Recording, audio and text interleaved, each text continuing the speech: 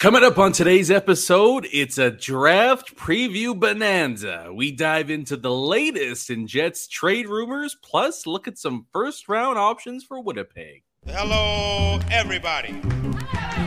Recording live from somewhere.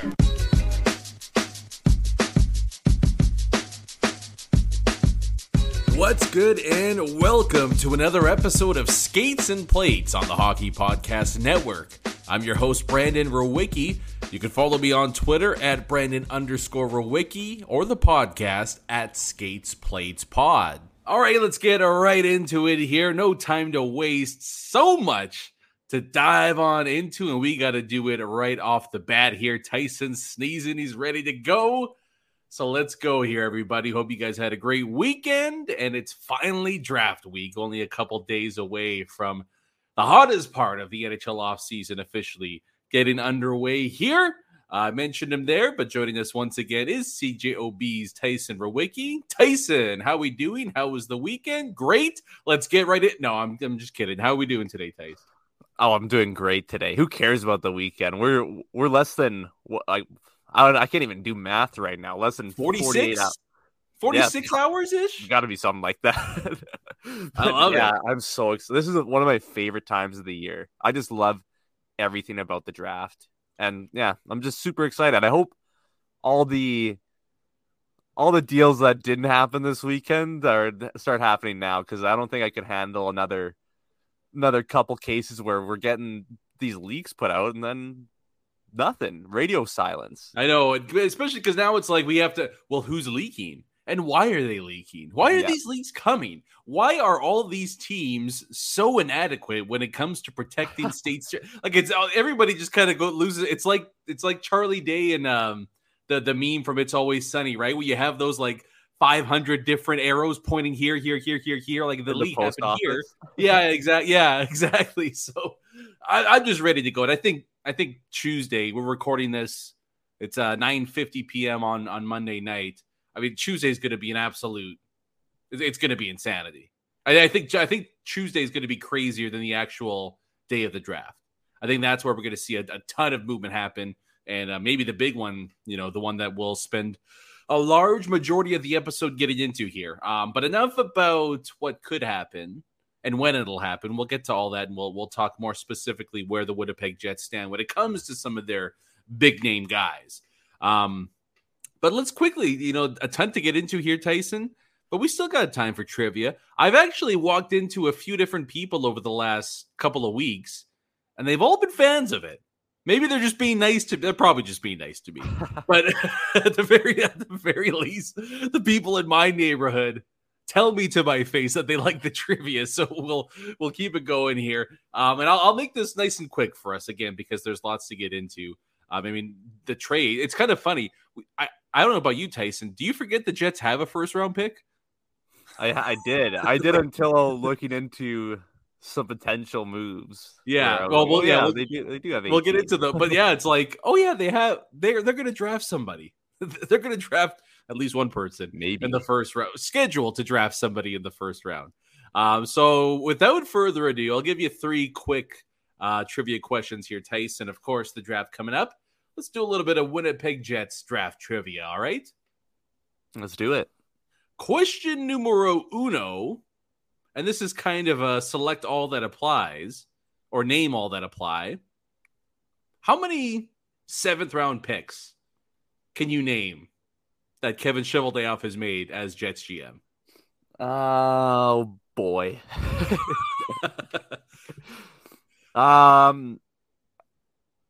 I like Jason Kasdorf.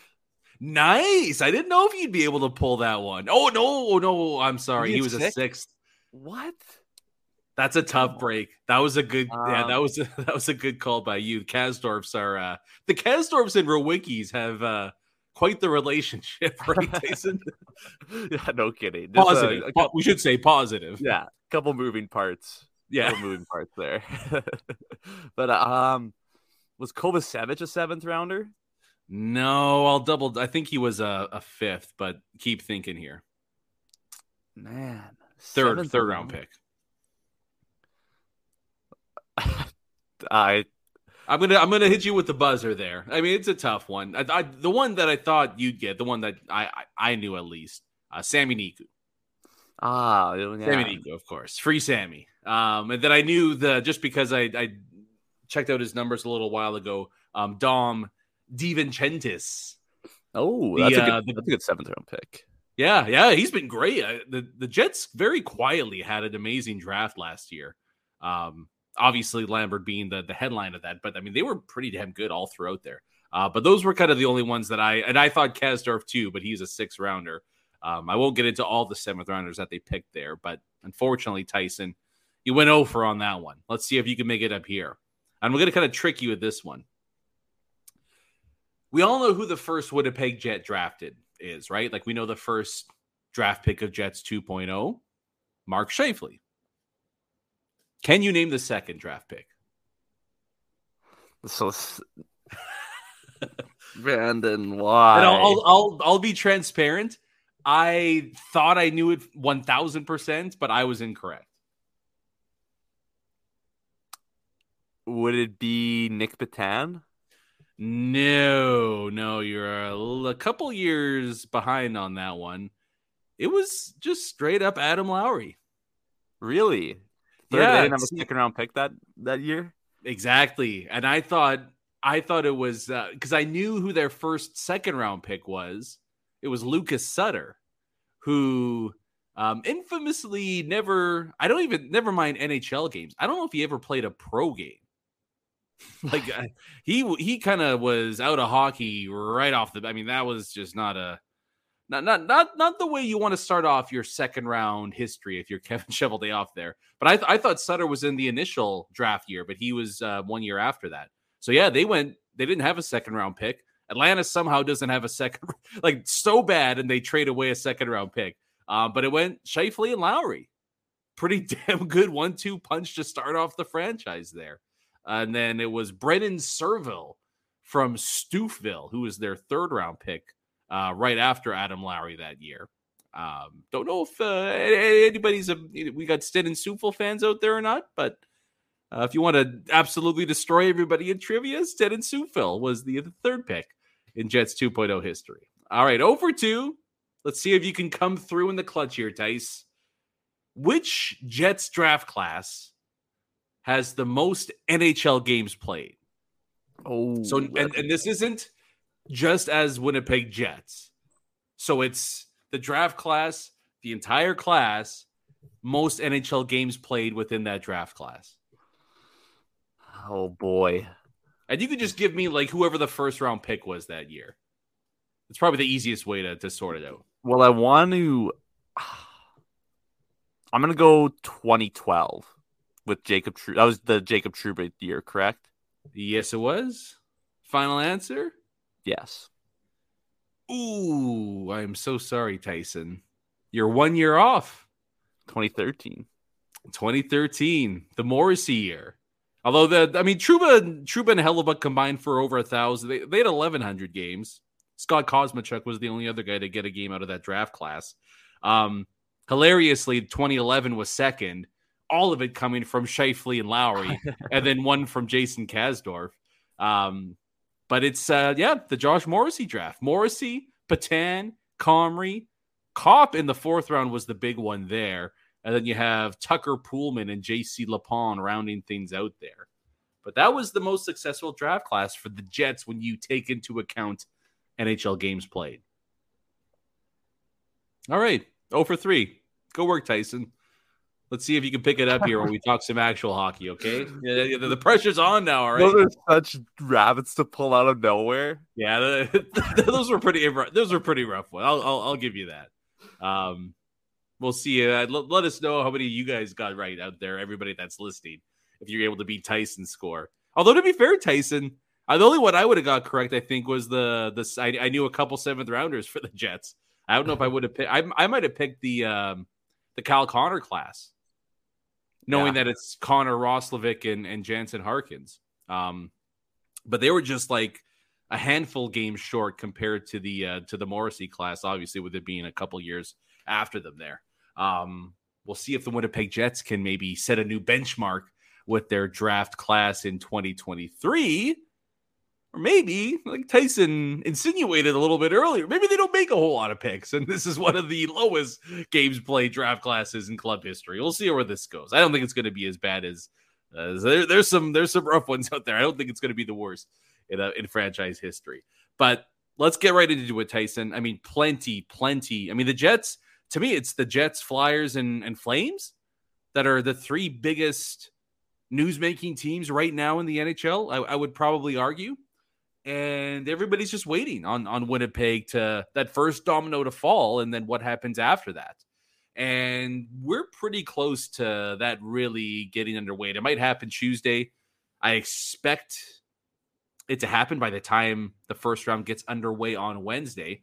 But let's get into the big rumor, the big news around the Winnipeg Jets and their core four and who could be on the market here. Obviously, Pierre-Luc Dubois, one of the biggest names across the entire NHL since the offseason got underway as to who could potentially be on the way out. I mean, the destination hasn't changed all that much, but we're getting some actual intel on this. And so if you've missed any of it, if you've been under a rock over the past 48 hours, as of now, the latest intel we have is that the LA Kings remain the frontrunner for Pierre-Luc Dubois' services. But surprisingly, the Canadiens aren't out of this just yet, according to multiple insiders. So it seems like it's a clear 1-2 right now. And I mentioned the Avalanche earlier, Tyson, as a potential destination. And they were actually in on PLD, but pivoted to Ryan Johansson for Zippo. So it looks like it's LA, Montreal, or bust right now for PLD. And it also appears like we know the general parameters around the return for a Dubois trade from the Kings. It appears to be some combination of young 20, how old? 23, 24? I got his thing up here. 23 right now. I think he's going to be 24 in August. Boom. Tyson's right. Young Gabe Vilardi is the centerpiece of the trade from the Jets' perspective. So it would be PLD, Gabriel Vilardi. It sounds like Alex Iafallo, either Iafallo or Arvidsson, but all signs point to it to being winger Alex Iafallo, 29-year-old, for salary cap purposes, and then some pieces mixed in here and there. Sounds like Jansen Harkins might also be going to LA in this proposed deal. Montreal, we have no idea. Which is it's tough to talk about what the Habs could do, because we all know Chevy wants Kirby Dach. Montreal is saying, can we give you spare parts? Nobody's really close to agreeing on anything, and that's why they sit in the second spot behind the LA Kings right now. Thoughts, Tyson, on just where things are situated right now, and would a package of Vilardi, Iafallo, and a couple complementary pieces have you feeling pretty good about that kickstarting the Jets offseason in a Pierre-Luc Dubois trade? Well, just to start things off, I think you and I both agree on this, that this Montreal rumor that came out earlier today is probably a leak from the Winnipeg Jets side. Yeah. Maybe trying to get, like, going, hey, LA, we just got a new offer from Montreal. Oh, yeah. And I mean, I would hope, and to go off of that, I would hope that Chevy's doing that because he does not like the deal that's currently constructed from LA. And I honestly agree with him. I'm really not that big of a fan of Gabe Vilardi. Okay, let me jump in quick. Let me just jump in quick, Tyson. Because I do want to mention this before we talk about Vilardi and whatever else is going on with LA. The Athletic kind of did like a recent update about the whole situation. And you mentioned Chevy potentially leaking, hey, Montreal's interested. If you want your man, LA, let's up that offer a little bit. The one caveat that was presented was Montreal wanted Kirby Dach last offseason, but didn't have the resources to pull a trade off. They then got creative, sending Romanov to the Islanders for the 13th overall pick, and then used that asset to get Kirby Dach out of Chicago. There was some thought that maybe Montreal could potentially do something similar to that in this deal, where it wouldn't be somebody that's on their team right now, but they essentially go out, acquire an asset, then use that asset to get PLD to Montreal. How likely is that? I'd be shocked if they did that 2 years in a row, but there is precedence for it at the very least. So I wanted to throw that out there for people wondering, well, why is Montreal even being involved in this when they don't have what the Winnipeg Jets are looking for? They don't have that just yet. That could potentially be on the way to Winnipeg in the next 24, 48 hours. But Vilardi is not on your sweetheart list, Tyson. Why would that be?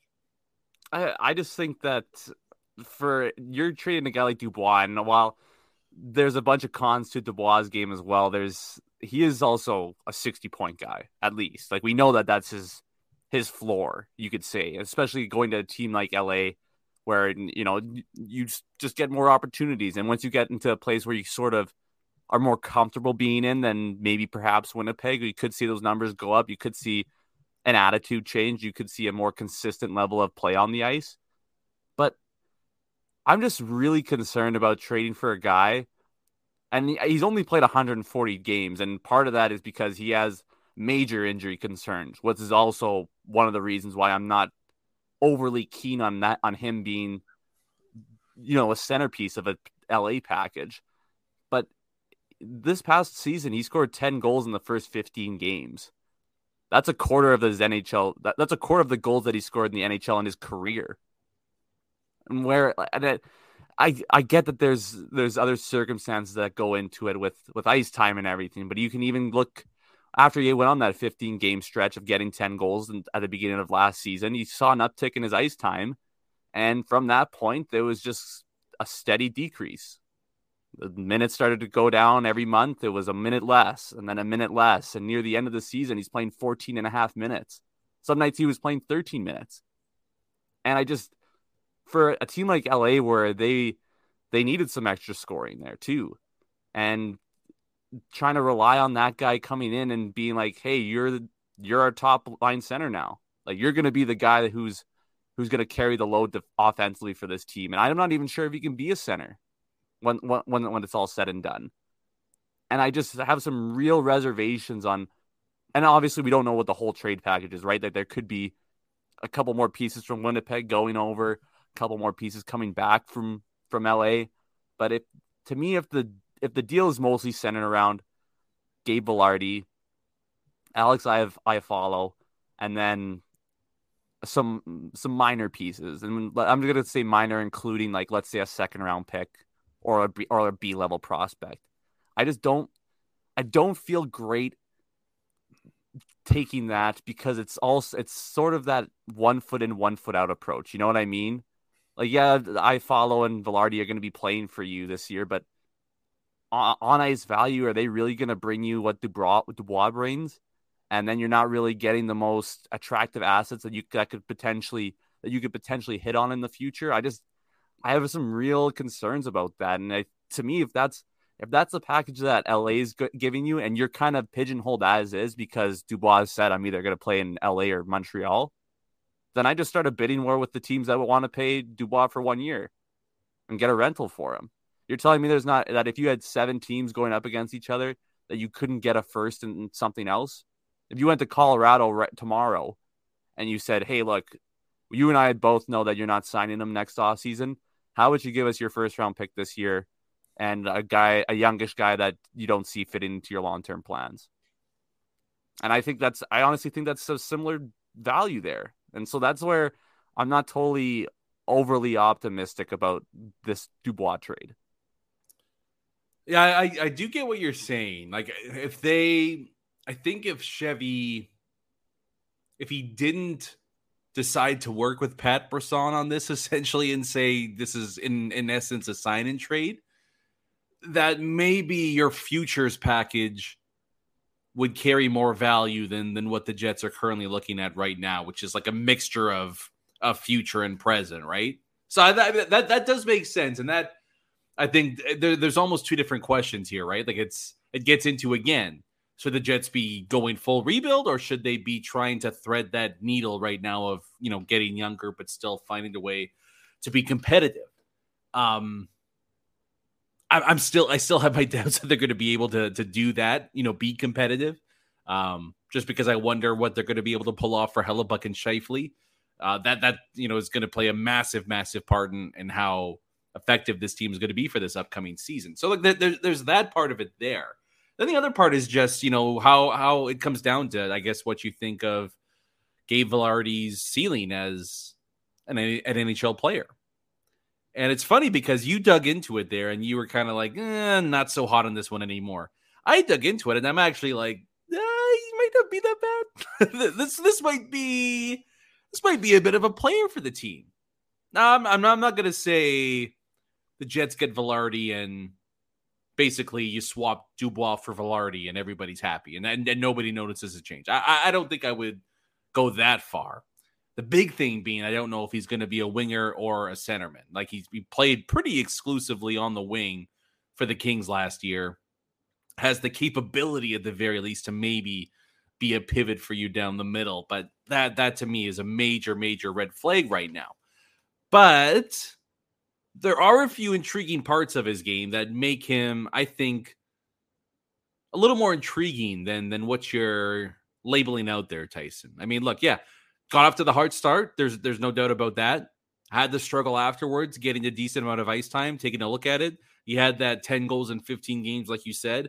Then went on a 4-point in 17 game slump. So he did fade a little bit after that hot start there and given a little more responsibility. Didn't find a way to carry that over throughout the season.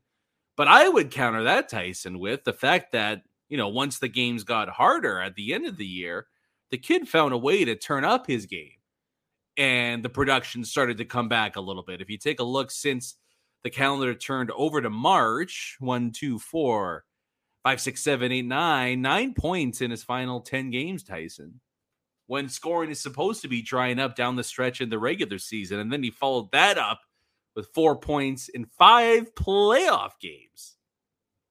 He's a star. 4 points in 5 play.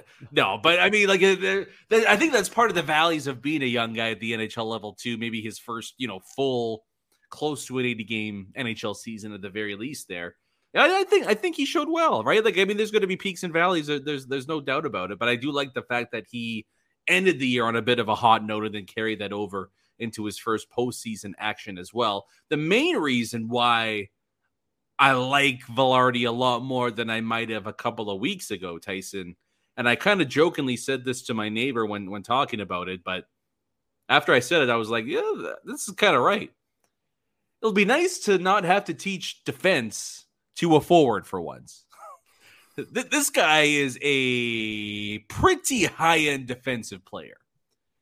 Now, again, the rub in that is that he did majority on the wing this past season as opposed to down the middle. But I do think that because he's capable of playing center, that, what you put him down the middle there, and he may not be a Selke guy, but I think at the very least he's going to hold his own defensively and to be an above-average guy for the team in that regard. So it's nice that you get a guy that's got a little bit of offensive punch, some potential, could maybe mold into a high-end second-line center.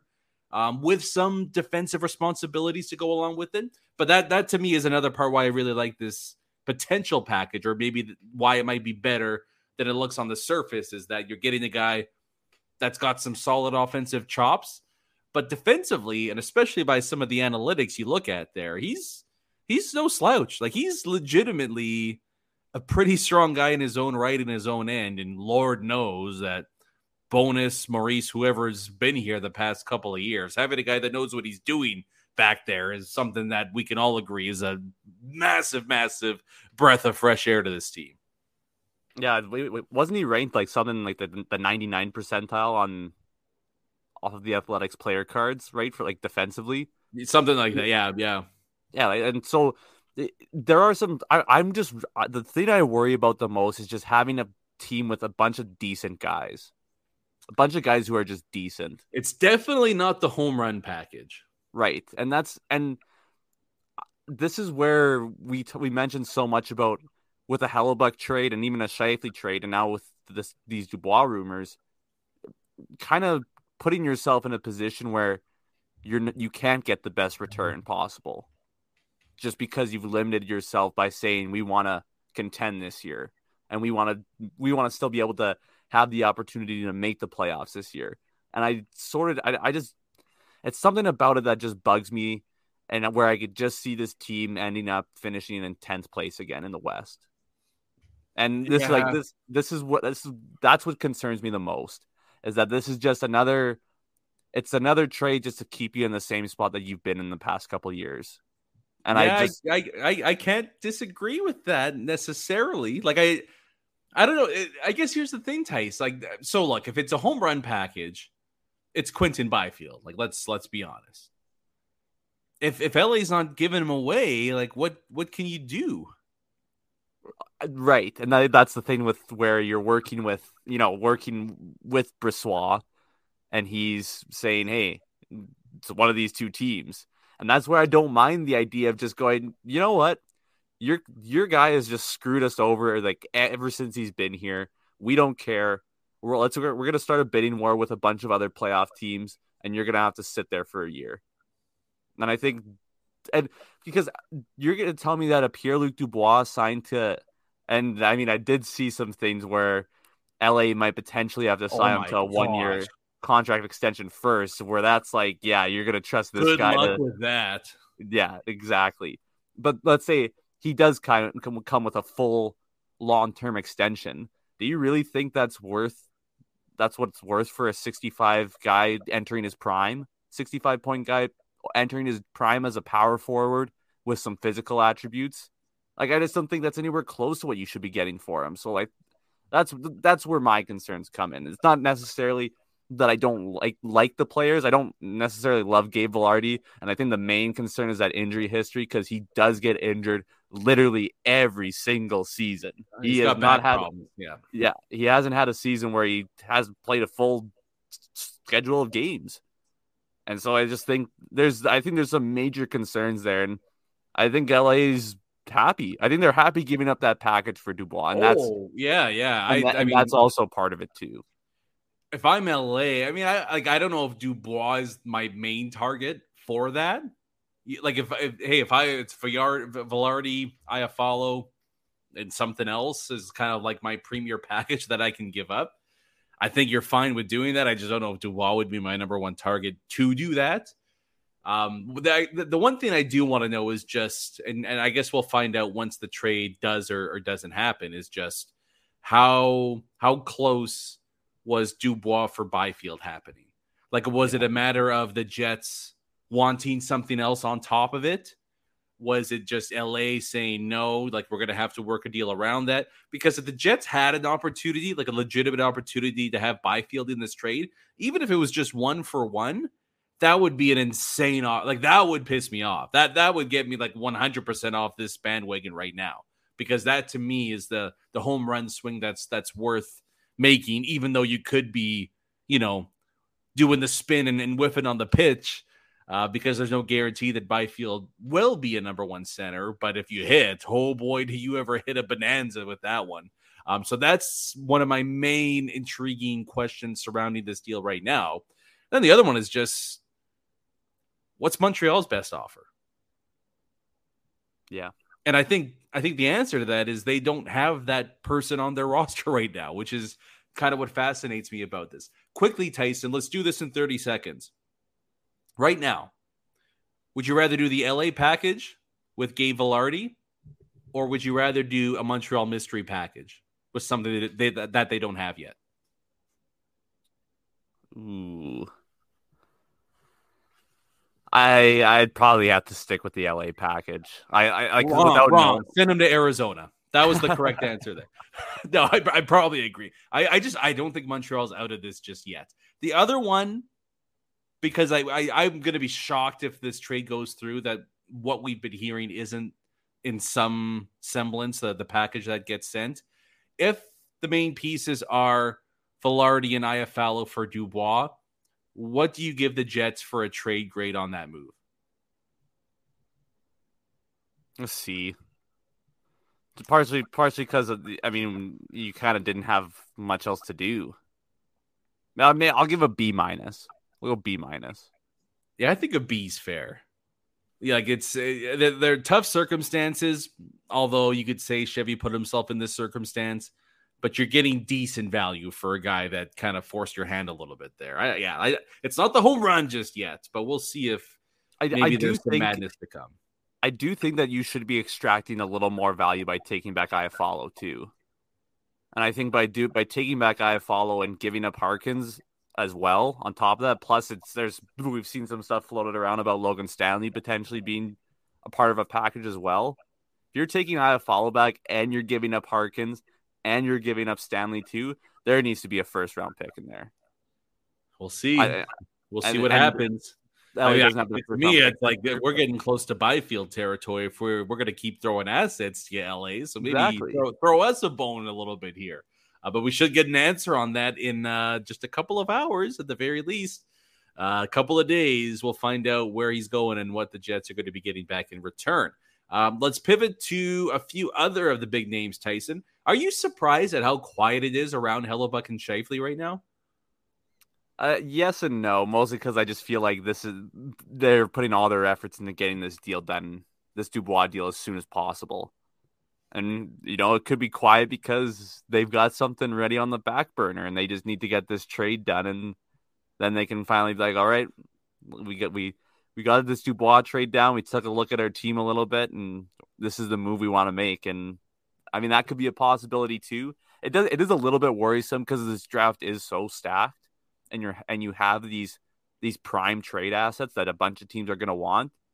And if you're trading these three guys, like you got to get at least a first round pick back from one of them. Borderline for each of them. Yeah, exactly. Now, depending on what you get back, obviously, but that's kind of the going rate is prospect first round pick roster player. So we'll see how that plays out here. I mean, if I'm to make a guess, I think Scheifele is going to be the one that happens the furthest into the offseason. I think there is. If they get the Dubois trade done early Tuesday, Tyson, I'm not going to be shocked if we see Connor Hellebuyck moved ahead of the draft getting started on Wednesday. Because I think the Jets do want to get that first round pick in this year's draft. I think that's vital. And I mean, the other part of it too, if you don't move Hellebuyck right at the start of the offseason here, Gibson goes, maybe Hart goes, another guy go right. Like all of a sudden you're losing leverage, you're losing value. There's not too many holes to be filled and open with the goaltending carousel. This is something the Jets are going to have to find a way to get over the finish line soon. If it's Dubois first, then Hellebuyck, well, get Dubois done pretty quickly here so we can find a new home for 37. And I guess the final little bit of news, kind of surprised it hasn't happened already, to be honest. Are you expecting Blake Wheeler to be bought out? Yeah. I mean, you're seeing what some of these guys are going for. I mean, basically, teams retaining $3 to $4 million are getting like literally nothing back. Well, yeah, like even that Johansson trade is literally Galchenyuk's contract. Like that's literally nothing. Yeah, a pending UFA who they're not right. Like so, it's nothing. And I would imagine that Colorado values a guy like Johansson to be their second line center at a higher rate than somebody like Blake Wheeler, who at this point more like a solid third line winger, right? So I just can't envision a scenario. Teams are going to value cap space more than ever right now, and I just don't think they're going to find a way to fit a Blake Wheeler into the mold there. So I think we're going to see a buyout happen sooner than later. And again, I do not understand this. We have to honor Wheeler's legacy in Winnipeg, but we can't buy him out. Why? Like that whole discourse is just so bizarre to me. So many guys get bought out now that it's not the embarrassment or shame that it might have been a handful of years ago. And again, it gives Wheeler and his family a chance to pick and choose where they want to spend the next year or two of their lives. Right? To me, it's the ultimate win-win. And if he wants to make more, if his main goal is making money, he can sign the biggest contract wherever.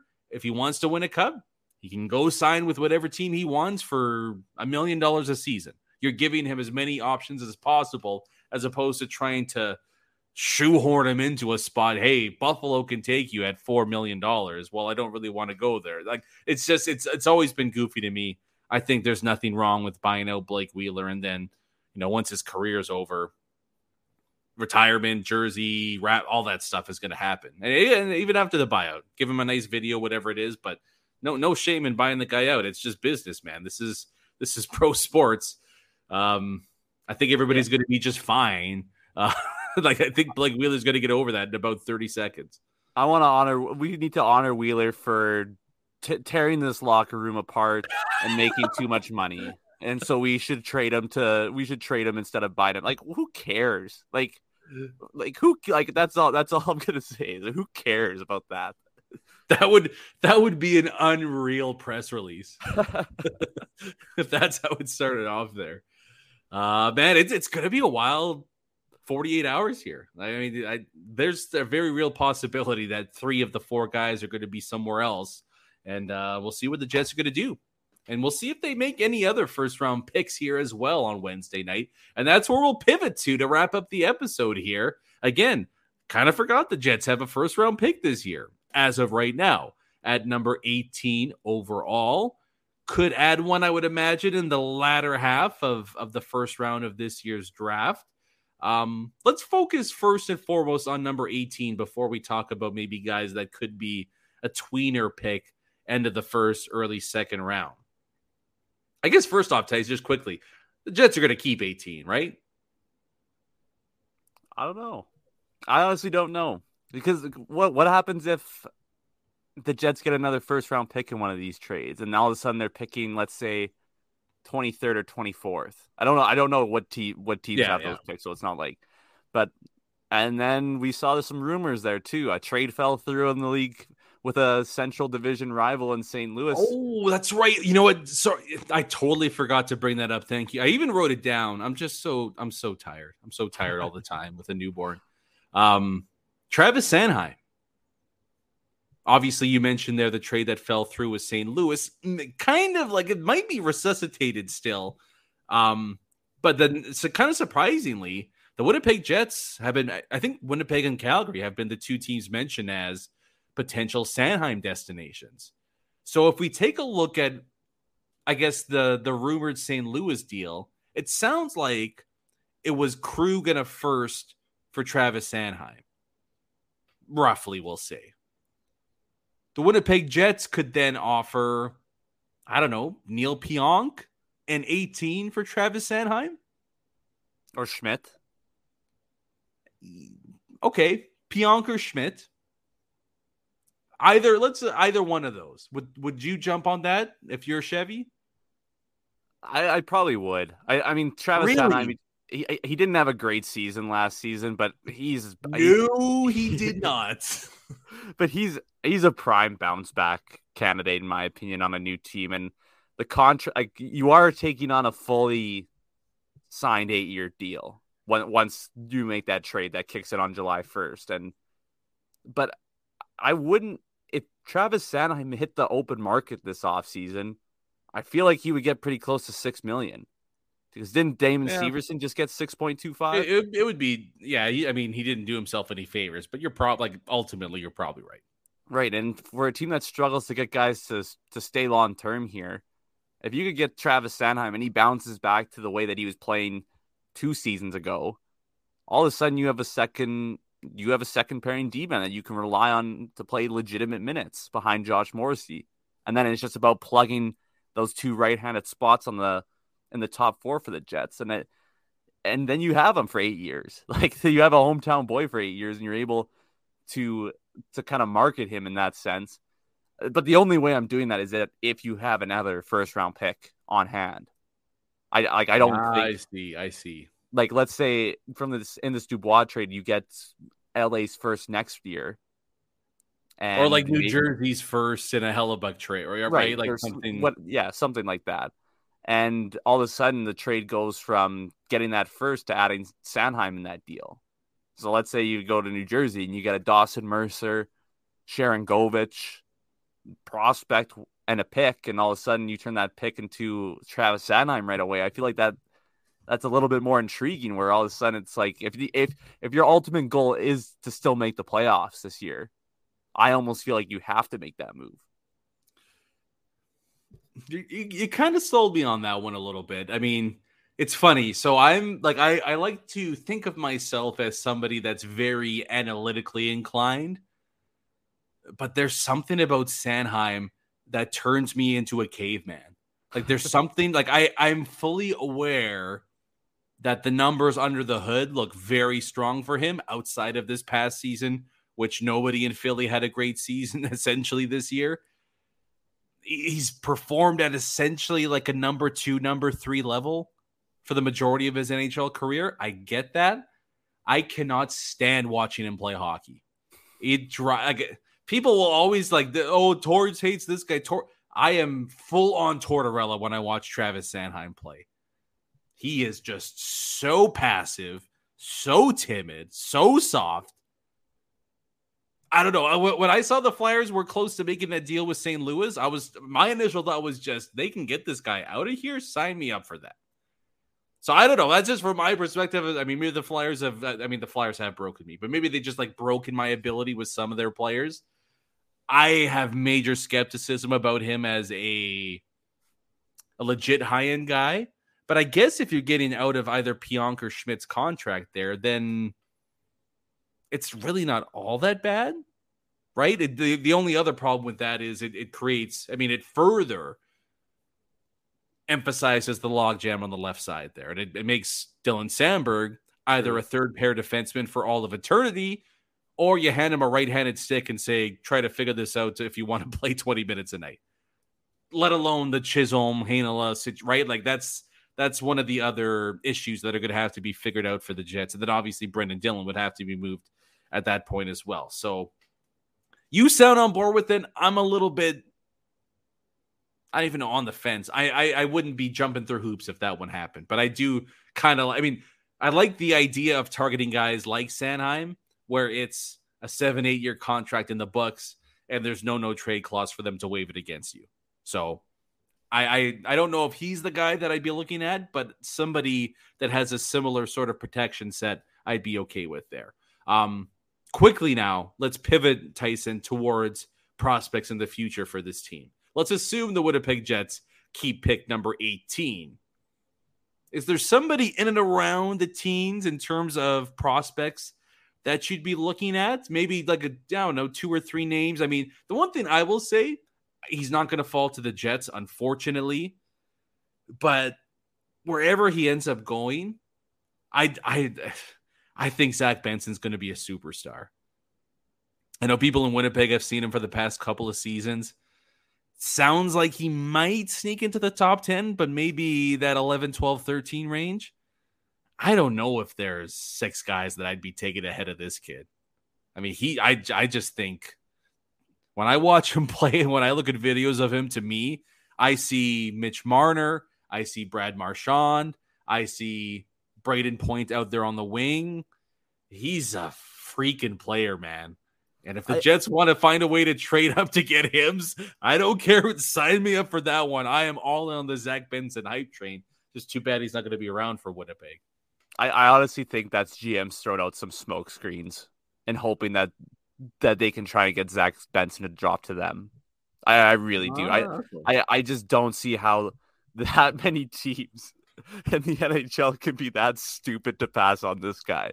Like that's what that's where I don't get it. I think I agree with you. I love Zach Benson as a prospect, and I forget what I don't remember the exact stat, but it was like a point stat going back to when Benson and Bedard entered the WHL, and obviously Bedard has quite a few more points than Benson, but Benson has a lot more points than whoever is below him. It's crazy. Not even close.